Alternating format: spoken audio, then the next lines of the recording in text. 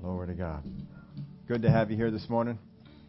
Good to see more of our worship team up here. We've been missing a lot of them here in these past weeks, and we sure miss them when they're not here. But we're glad for the worship here this morning. We're going to be over in the book of John. You see in your outline there. But there was a married couple. They were fighting over the purchase of a new car. You see, the wife wanted a sports car, and the husband wanted a new truck. And so they were going back and forth on this, and got rather heated at times. And neither one was giving in, and neither one was backing down. Finally, the wife said to the husband, she says, "Look, my birthday is coming up. And if you do not surprise me with something that goes from 0 to 180, you're not going to like it." So the birthday came. Wife got up, looked out in the garage, and there was no new car. She was mad. She was upset. She came back in, and she found a package that her husband had left for her. And she opened the package, and what she found was a note on the top. And it said, "This goes from 0 to 180, and it was a scale. And as one of the comedians said, and that's when the fight started.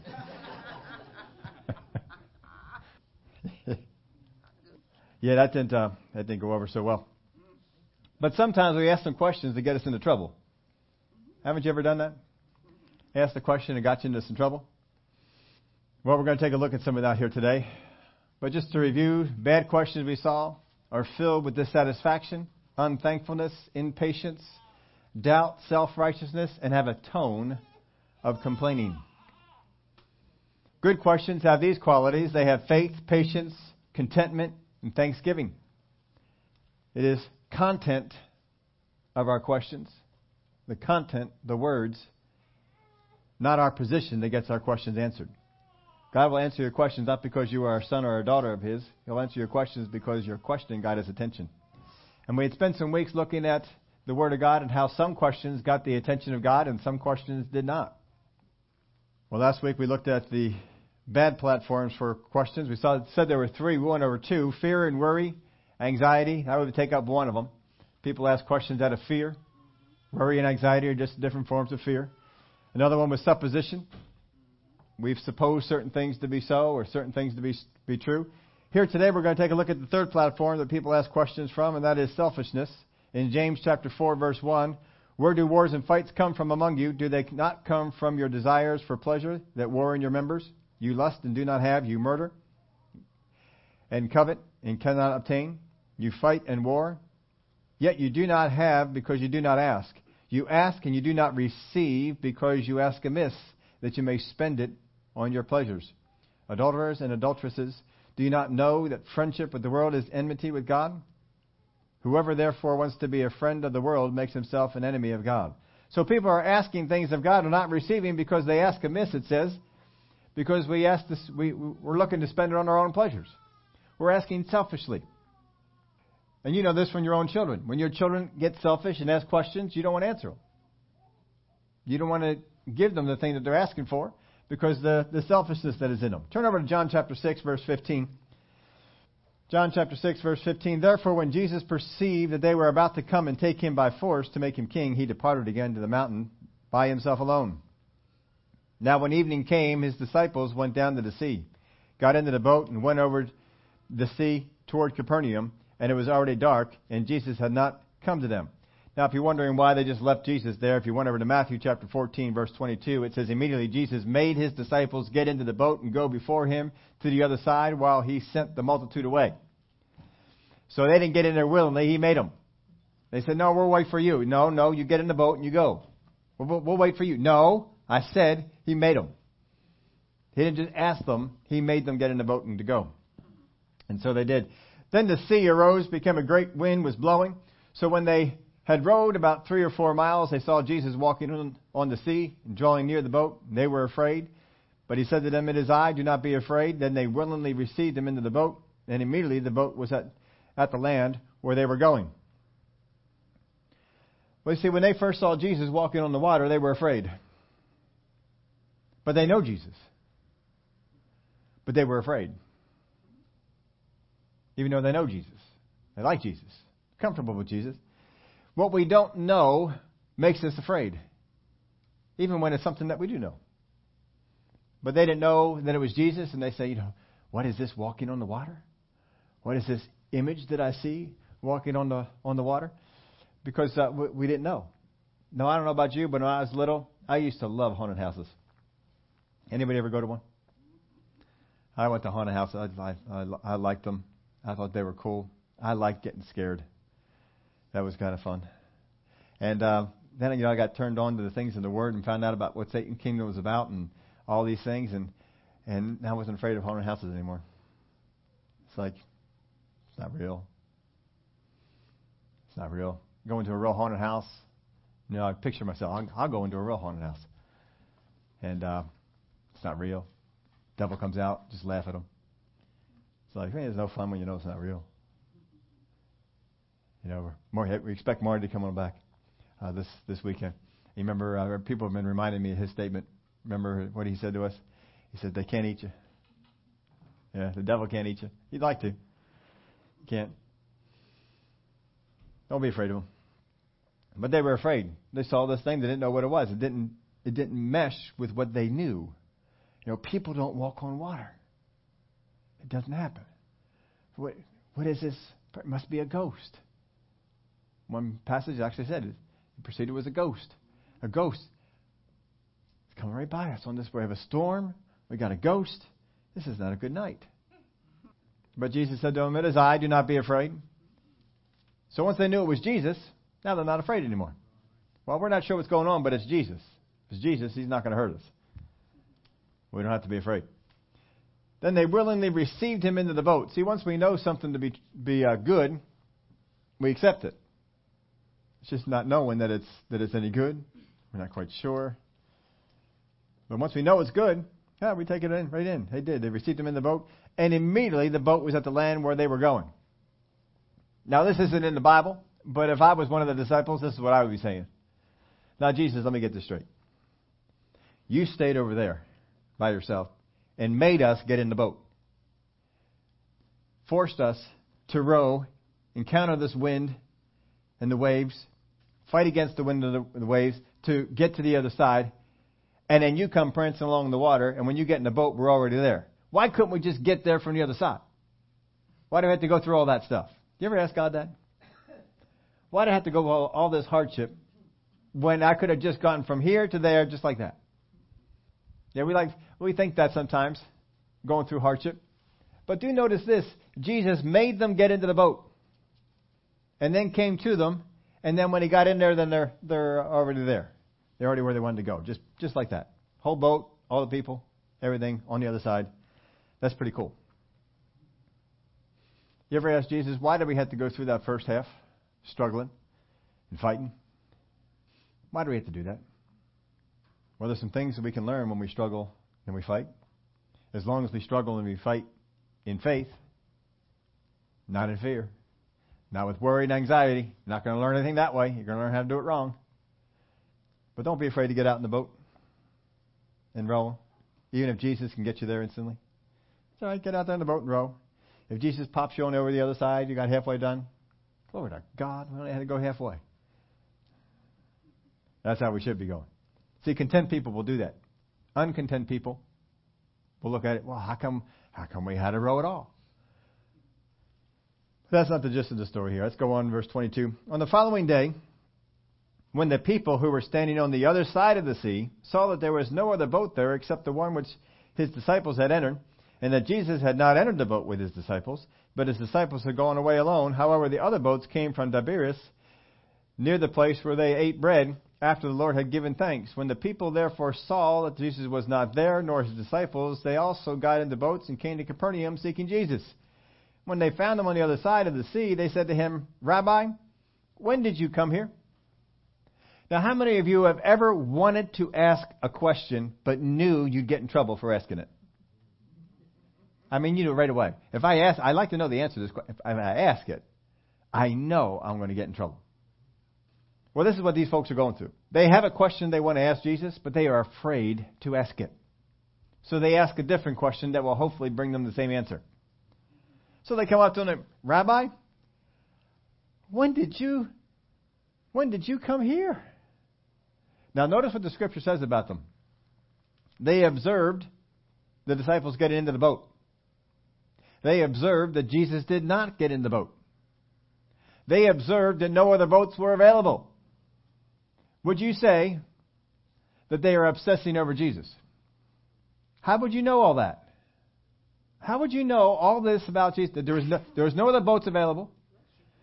That the disciples got into the boat they had, but Jesus didn't. How would you know all that unless you are watching Jesus? And they knew no other boats came to get Jesus. How do you know that? Because they're watching. Why are they watching Jesus like this? Because this is what the question that they would have liked to have asked, but didn't. They said, Rabbi, when did you come here? That's not the question they wanted to ask. What they wanted to ask was, Rabbi, how did you get away from us? That's what they wanted to ask. But they knew they'd be afraid to ask that one. They're watching him, making sure. Make sure he doesn't go anywhere. We want to have him stick around. This is all right. Yeah, we don't know how you got here. We kind of knew that you couldn't get here any other way. Jesus answered them and said, most assuredly I say to you, you seek me not because you saw the signs, but because you ate of the loaves and were filled. So the reason that they don't want Jesus to get out of the way is because, hey, he fed us. He did a miracle and fed us. It was great. The bread multiplied, the fish multiplied. We can keep on doing this. Let's do it again tomorrow. We'll sit here and we'll listen to the Word. We'll see the signs and wonders that He does. And we'll eat bread and fish. And then we'll follow into the next place. And we'll see the signs. We'll see the wonders. We'll hear the Word taught. And we'll eat bread and fish. Now, the first time Jesus did this, He had compassion on them. That's why He fed them. Because they were hungry for the Word and stayed for the Word even though they should have gone home and got something to eat. But they stayed because they were really hungry for the Word. But now, they're hungry for something else. Bread and fish. In fact, it's free bread and fish. That's good. He says, do not labor for the food which perishes, but for the food which endures to everlasting life, which the Son of Man will give you, because God the Father has sent His seal on Him. So don't labor for the stuff that will go away. I mean, the food that you eat, it's here today, it's gone. Now, how many know you enjoyed the food you ate yesterday? I mean, you're glad you ate yesterday. I mean, you're glad you ate the day before that. Yeah, I may not even remember what it was, but I know I enjoyed it. I was hungry, ate the food, it was good. We're glad that we have food to eat. Then they said to him, what shall we do that we may work the works of God? That sounds like a really good question, doesn't it? What shall we do that we can work the works of God? We want to do the works of God. We don't just want to do flesh things. We want to do the works of God. What can we do that we may work the works of God? Jesus answered and said to them, this is the work of God, that you believe in Him who He sent. Now understand this. Believing that Jesus is the Christ is a work of God. How many of you face opposition for that? Well, is Jesus really the only way? I mean, there's a lot of other ways out there. How do you know that Jesus is the only way? You shouldn't be so close-minded. You should be more open-minded about these things. I mean, the Hindus, the Muslims, the Mormons, I mean, they all believe they're going to heaven. They all believe in an afterlife. They all believe in different things. Of course, Hindus believe in more of a reincarnation, and you just keep on coming back as either a lower life or a higher life. Boy, that's not pleasant, is it? How do you get people to follow after a religion like that you can come back as a frog? Yes, sir. Come on over here. Come worship this. Well, you can come back as a dog. Even worse, a cat. There's no guarantee you can come back as a person. You might come back as something else. Yeah, sign me up for that one. Okay. But it's hard to stay in this world and to believe that what Jesus said was true. What He said about heaven, what He said about hell, what he said about judgment, what he said about the end times, what he said about the second coming. It's hard to stand up to this world and believe it. That is a work of God. Do you know that every day that you believe that Jesus Christ is Lord of all, that Jesus Christ is the Son of God, that His Word is true, every day that you hang on and believe that, that is a work of God? That you are doing the works of God by doing such? See, a lot of times we don't think about that, and we think, well, I went this whole week and didn't do anything in the work of God. But Jesus has a wide open question. We want to work the works of God. He says, fine. Believe that the one that God sent. He says that this is the work of God, that you believe in Him who He sent. Well, then first of all, you have to believe that God sent Jesus, that Jesus is the sent one, and you got to believe in Him. So they go on. Therefore they said to Him, what sign will you perform then, that we may see it and believe you? What work will you do? Now, we just got done feeding a whole mess of people with a few loaves and fish. Whole mess of people got fed. They knew it. That's why they wanted to follow Jesus. They saw the signs and wonders and the miracles in the meetings. They heard the word that was taught. And they have the audacity to come back and to say, what sign will you perform? You can kind of see why Jesus answered them the way that He did before. What sign will you work? What work will you do? Our fathers ate the manna in the desert, as it is written, He gave them bread from heaven to eat. Jesus said to them, most surely I say to you, Moses did not give you the bread from heaven. How do you like that? Moses did not give you the bread from heaven. Well, isn't that what it was called? The bread from heaven? But He said, no, He didn't. He didn't give you the bread from heaven. Well, what did He give them? What did Moses give them if He didn't give them the bread from heaven? He says, for the bread of God is He who comes down from heaven and gives life to the world. Well, He said before that, my Father gives you the true bread of heaven. The true bread of heaven is one who comes from heaven. Manna did not come from heaven. They called it bread from heaven, but it didn't come from heaven. It was on the earth. God formed it in the skies, then it came down, but it was not bread from heaven. But they called it bread from heaven. Just because they're calling it bread from heaven does not make it bread from heaven. Just because people in this world call something truth doesn't mean that it's truth. Just because people in this world call something good doesn't mean that it's good. He says, no. For the bread of God is He who comes down from heaven and gives life to the world. They said to Him, Lord, give us this bread always. Now they're sounding just like the woman from the well.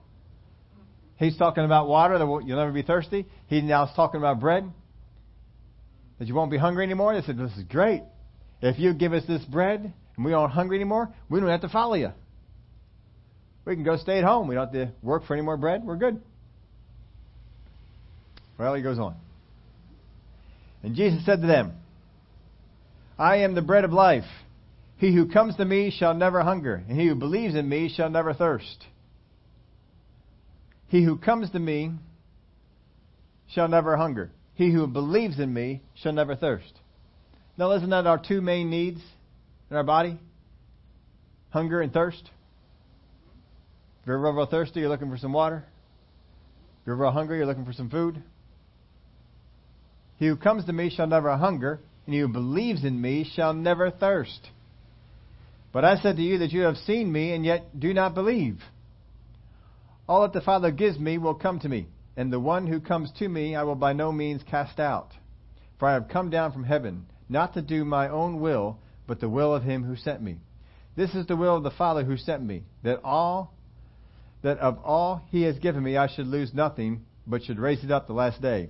And this is the will of Him who sent me, and everyone who sees the Son and believes in Him may have everlasting life, and I will raise him up on the last day. So He's coming to do the will of the Father. He says you need to believe that I came from the Father. You need to believe that the Father sent me, and that I'm here to do His will. So if you can believe that, that's the work of God. I said, well, you got to show us a sign first. What sign will you show us? Moses had bread come from heaven.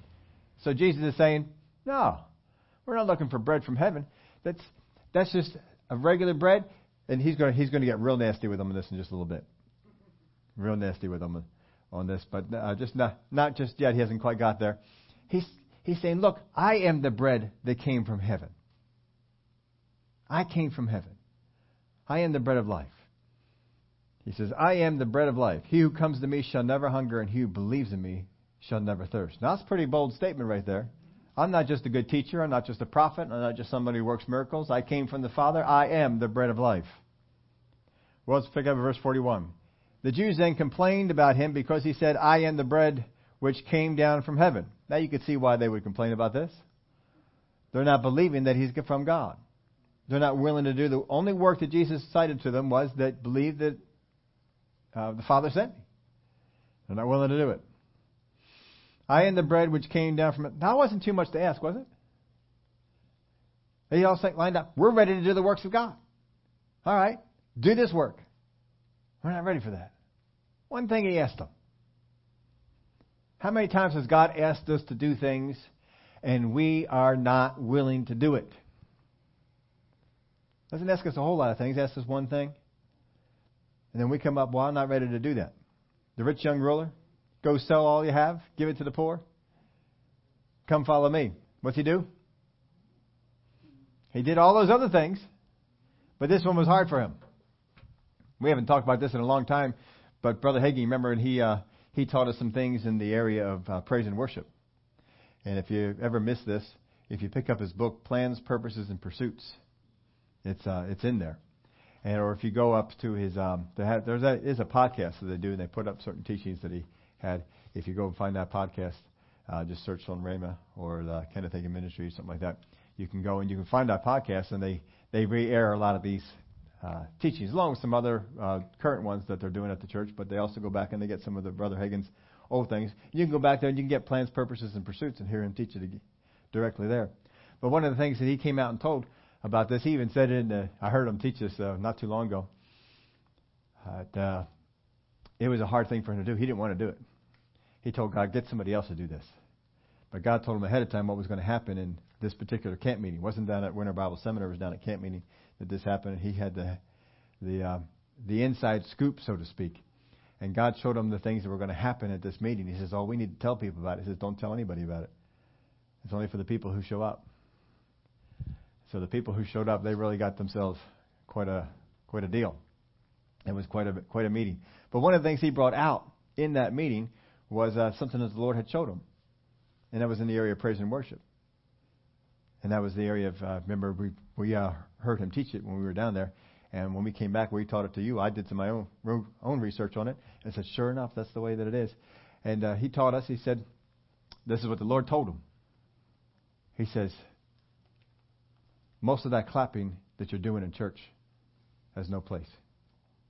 So he asked them to expand on that. He said, I never said in my word to ever give me a clap offering. And he's real stern about it. Never said, give me a clap offering. He said, what happens is that most people are given a clap offering because they're not giving me what I asked for. And if you go through the Word of God, you'll find out that what God asked for is to sing with a loud voice, to shout. You want to give God praise? Shout. Sing loudly. But clap? No, it's not in there. Now, he did clarify this. He said, I'm not talking about clapping to the beat of a song in a praise and worship song. I'm not talking about that at all. He said, we're talking, you've been in meetings like that. And ever since we taught you, you folks have hung on to it so well. I'll tell you what, we've had Rhema people come on through here, and they say, wow, your folks know what to do with that. They know how to go out and praise. Every so often we get some visitors to come on in, and they're not quite sure, and they start clapping at certain spots that people are clapping at, and then they eventually stop because no one's really joining them. And they pick up. But just in case some of you folks weren't here when we did that, that's the reason that we don't. We don't give God applause. God says, you applaud somebody like, oh, very good job. Very good. Oh, that was good. Good God. Way to go.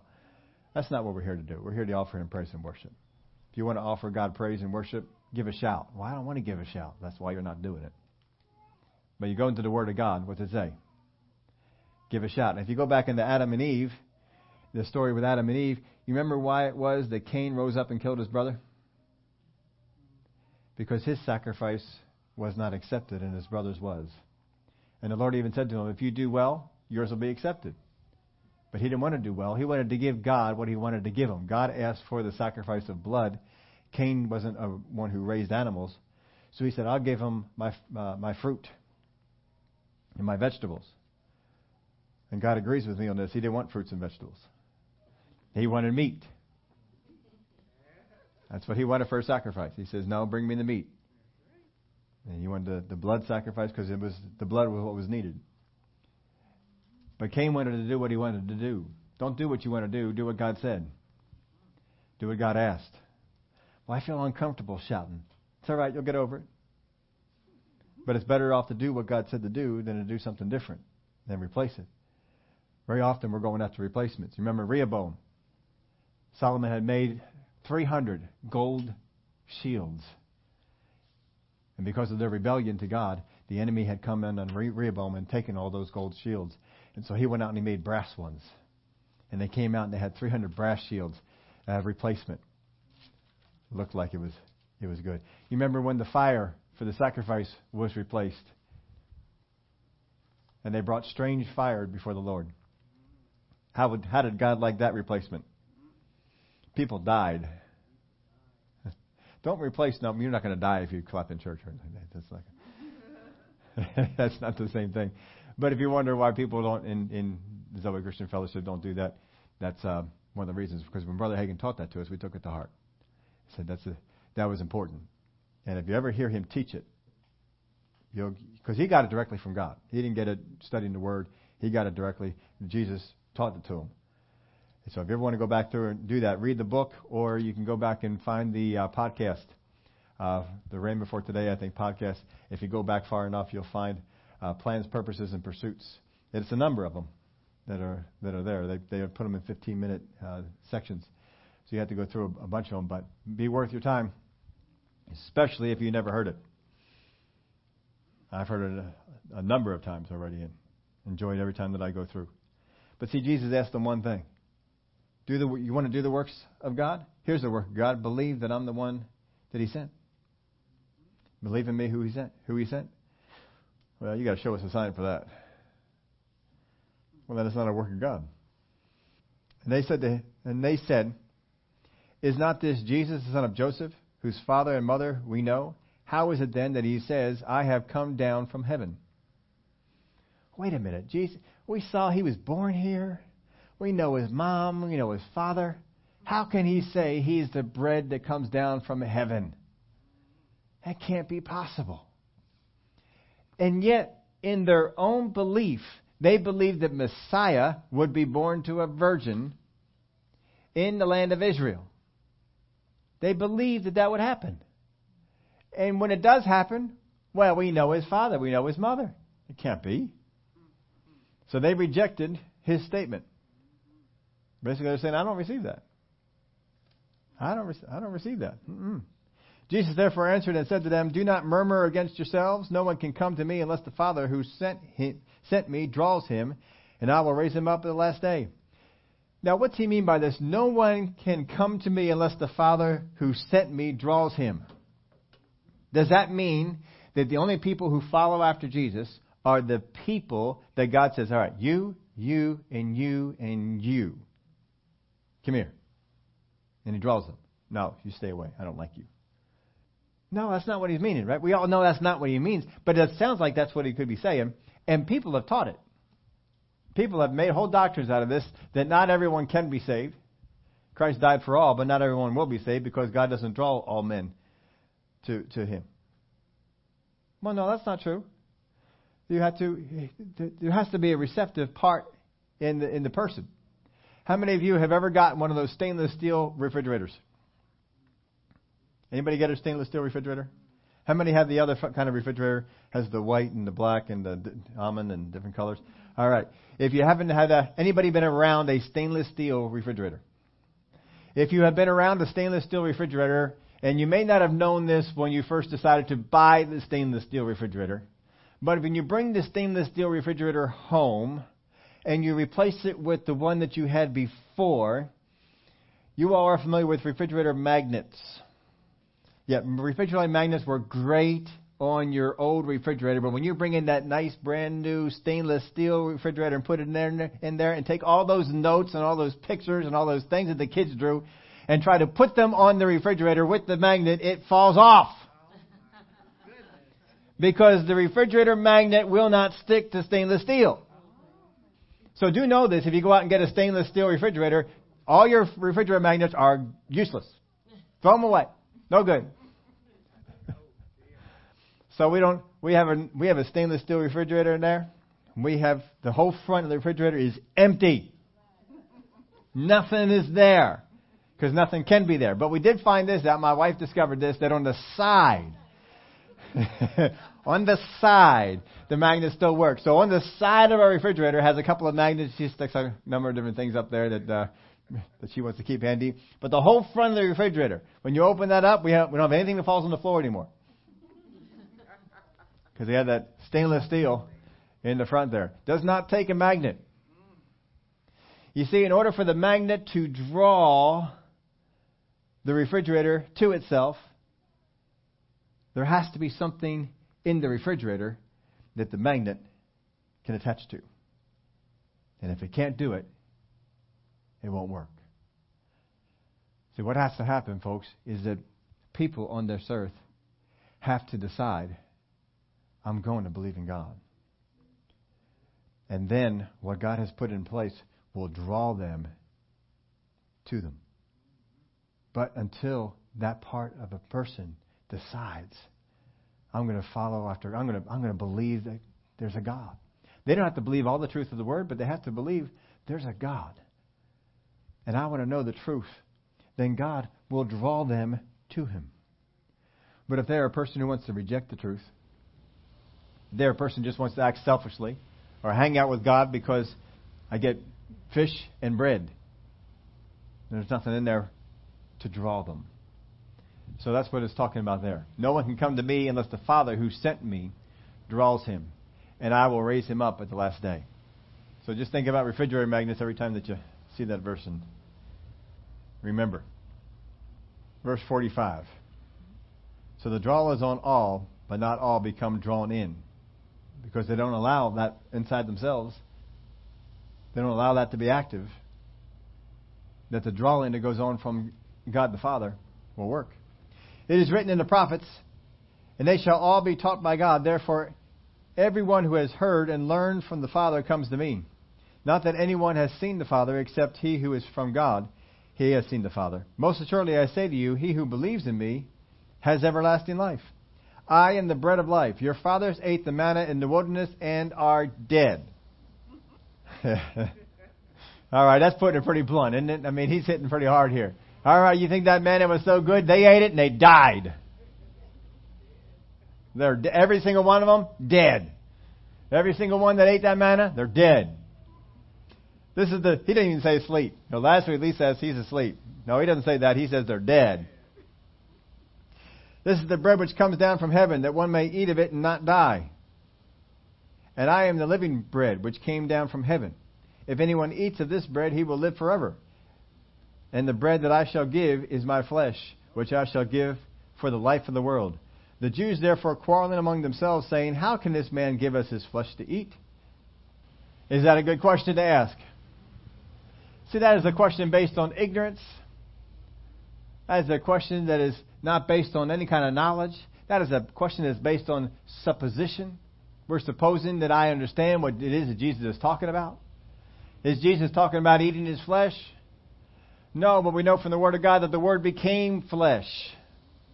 You can be partakers of the flesh of Jesus by partaking of the Word.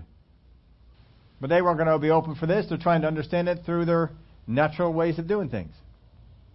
Well, verse 53. Then Jesus said to them, most assuredly I say to you, unless you eat the flesh of the Son of Man and drink his blood, you have no life in you. Now, let me ask you this. Could Jesus have put this a little easier? Does this statement by Jesus seem a little bit on the I'm going to get under your skin? It seems about that way to me, because they have decided to refuse what Jesus is teaching. So look, I'm not even going to try and candy coat it for you guys anymore. I'm not going to try and bring you in. I'm not going to try and make this easy for you. Y'all want to go? Go. I'll give you reasons to go. Whoever eats my flesh and drinks my blood has eternal life, and I will raise him up on the last day. For my flesh is food indeed, and my blood is drink indeed. He who eats my flesh and drinks my blood abides in me, and I in him. And the living Father sent me, and I live because of the Father. So he who feeds on me will live because of me. This is the bread which came down from heaven. Not as your fathers ate the manna and are dead. He who eats this bread will live forever. These things he said in the synagogue as he taught in Capernaum. This is not going to go over so well. But the Word became flesh. The Word was God, the Word was with God, and the Word became flesh. And as we partake of the Word of God, we live. And it becomes life to us. But they weren't going to understand it this way. And Jesus doesn't try and explain it to them any better because they're rejecting it. How many times have you ever tried to wrestle with somebody, get them to understand the truth of the Word of God? Yeah, didn't work, did it? Try Jesus' method sometimes. Antagonize them. Throw out some stuff. So I know you're not going to understand this. Here you go. And just see how that goes over. You be careful. Just do it when Jesus did it because the Spirit of God told him to do it here. But it's kind of odd because this is a time when Jesus had just fed so many people, had just done a wonderful miracle feeding all the folks, did another wonderful miracle walking on the water, transported an entire boat and its people over to the other side. How many of you think you could build a ministry off of that? We get some people who want to follow and do the things that are going on there. Not Jesus. Nope. So let's go over to verse 60. Therefore, many of his disciples, when they heard this, said, "This is a hard saying. Who can understand it?" How many of you all realize it's a hard saying? Who can understand it? Well, their expectation was not there that they would understand it. So they're just going to walk on past it. And when Jesus knew in himself that his disciples complained about this, he said to them, "Does this offend you?" See, Jesus knows that some teaching can offend people. "What then if you should see the Son of Man ascend where he was before? It is the Spirit who gives life. The flesh profits nothing. The word that I speak to you are spirit and they are life. But there are some of you who do not believe." For Jesus knew from the beginning who they were who did not believe and who would betray him. And he said, "Therefore I have said to you that no one can come to me unless it has been granted to him by my Father." We already talked about that one. Jesus already hit it. From that time, many of his disciples went back and walked with him no more. Then Jesus said to the 12, "Do you also want to go away?" But Simon Peter answered him, "Lord, to whom shall we go? You have the words of eternal life." So first off, many of the multitude left him. Then he turned to those who had been his disciples and had followed after him. And he said, "Are you going to be offended?" And some of those walked away. Then he turned to his 12 and he said, "What about you? Do you also want to go away?" Now imagine this. Can you imagine a person today having a meeting in which 4,000 men, 5,000 people, 4 or 5,000 people, their wives, their kids, all that, all of them were fed. Miracles happened in the meeting. Great teaching went on. You then go out and the pastor, the preacher, the evangelist walks on the water. And you come out of that with 12 people following you. Can you imagine that? I mean, you almost have to try hard to make that happen.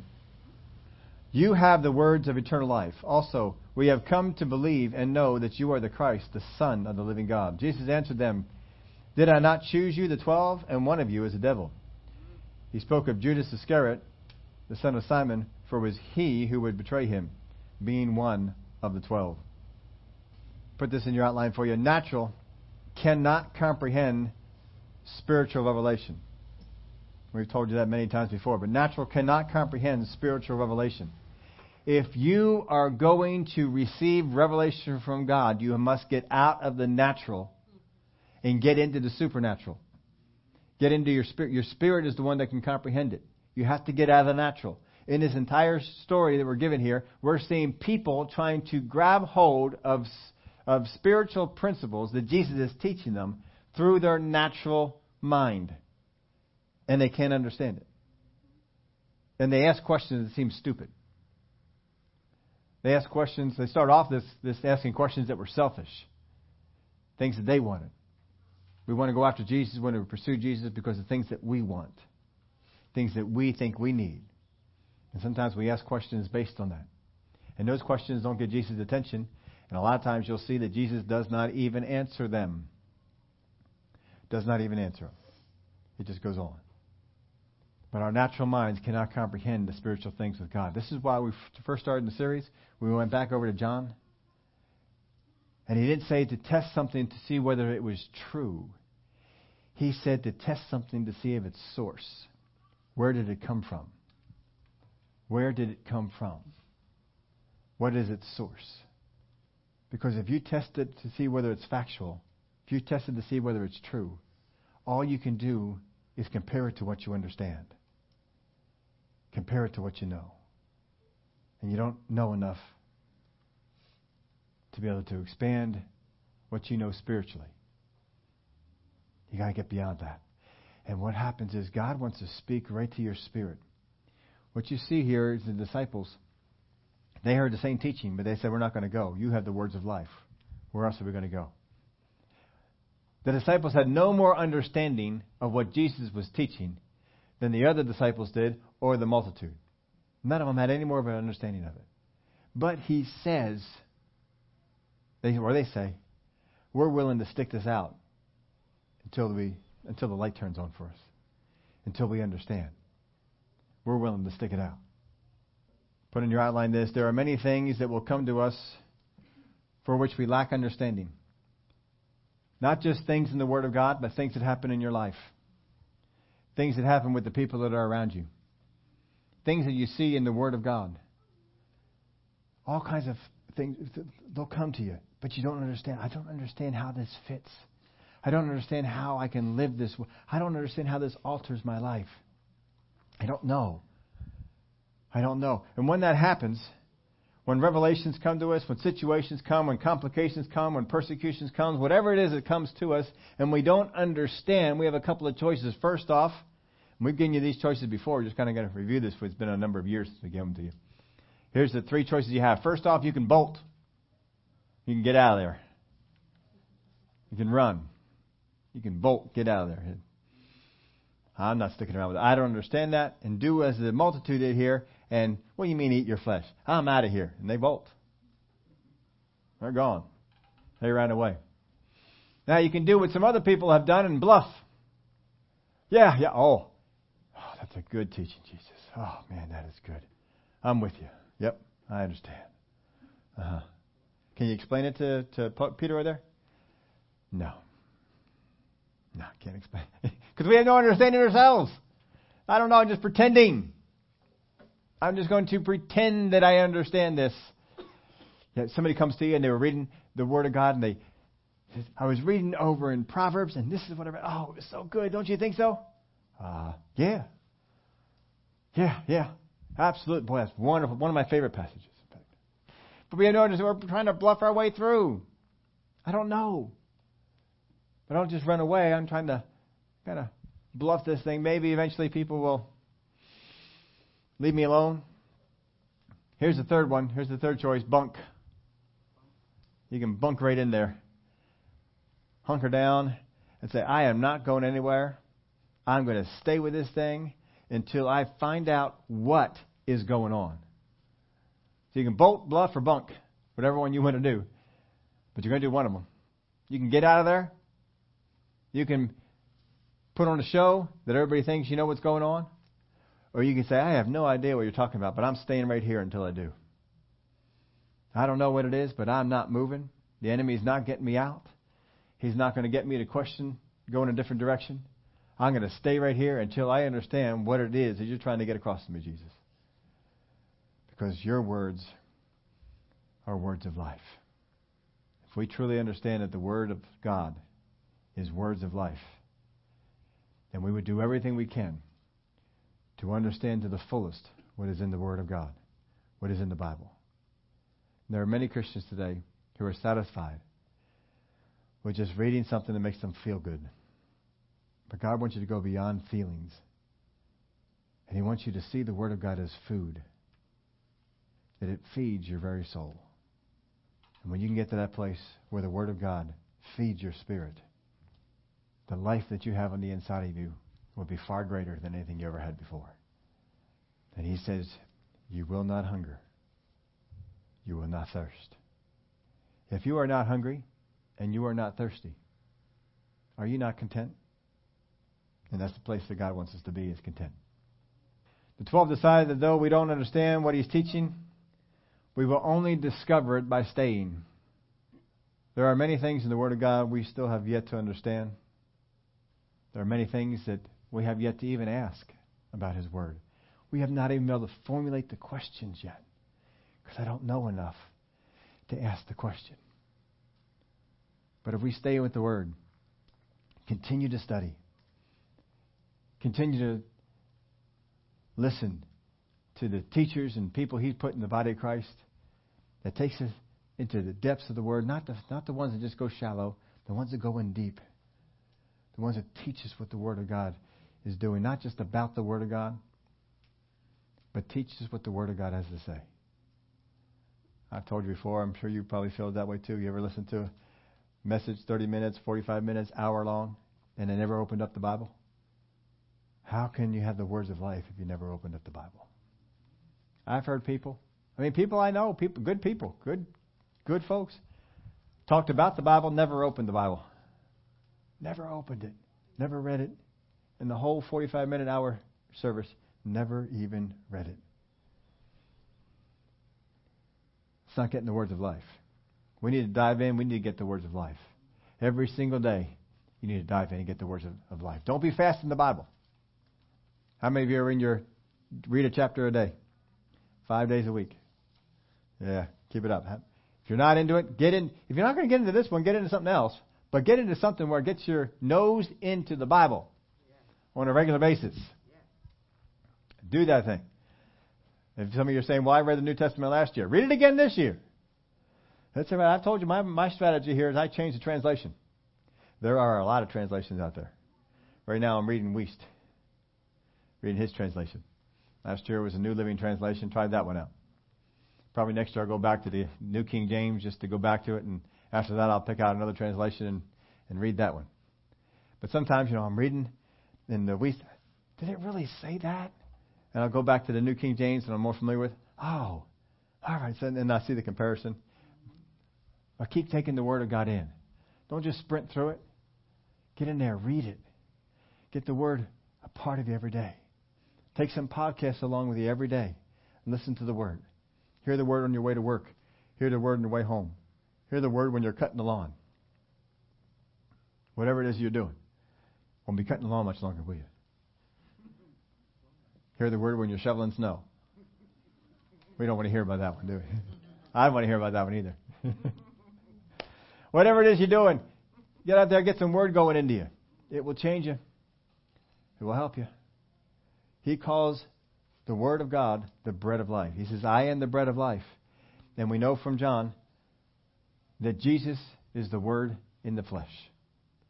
In the beginning was the Word. The Word was God. The Word was with God. The Word became flesh. As you go through the Word of God, you may come up with some questions. Make sure those questions are born of faith, not out of worry, not out of fear, but born of faith, born of contentment, thanksgiving. Make sure the good qualities are in there. And write some of those questions down. Because if you ask God questions that get His attention, He sends answers. He sends His answers. Oh, He gives us answers. How many of you ever recently had an answer from God? God spoke to you right in your spirit. Oh, that's food, isn't it? Boy, that just charges you. That energizes you. It's good. When God speaks to you, it will charge up your life. Charge up your existence. You'll never be the same again. Would y'all stand up with me? Well, Father, we thank you for your word. That in your word is life for us. We need to partake of your word every single day. That in our spirit you will speak to us about your word. About what it means for us. You'll give us what we need to fight the battles that we're against. And to overcome and to have victory. But we need to stay in your word. We need to pursue your word. Pursue your spirit. The things He would teach us about your word. I thank you for it, Father. I thank you that we can ask questions to get your attention. And you are desiring to answer these questions. I think sometimes of heaven and all the questions that must exist that you know could be answered if only someone would ask. We're going to grow our knowledge, grow our understanding, so that we have the ability to ask even better questions. And we'll receive those answers. And that light will help us to ask more questions so that we grow. Not questions about selfish things. Not questions about things that I want, things that I need. Questions about your kingdom. You told us we seek first the kingdom of God. All these other things will be added to us. So we're going to live like your word is true. We thank you for it. In the name of Jesus we pray. Amen. Amen. Well, we have any more other praise reports? We do have some.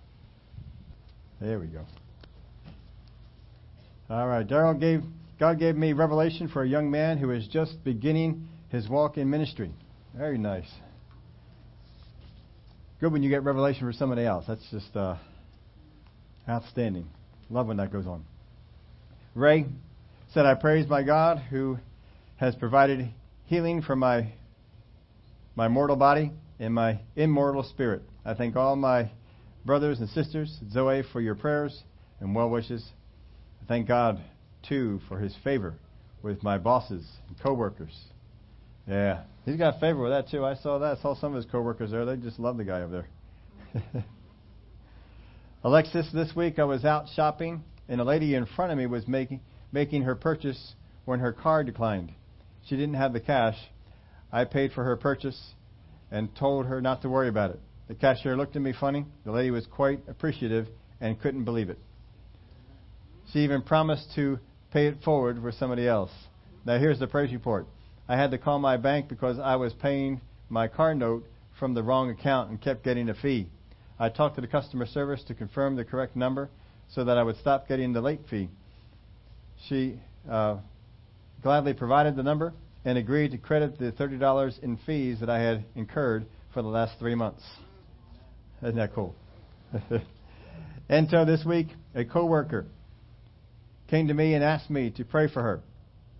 She had made a very serious mistake with her work and feared the consequences would be serious, like losing her job. So I had prayed with her. The next day, she stops me and gives me a praise report. The Lord had shown her great favor with the senior leadership.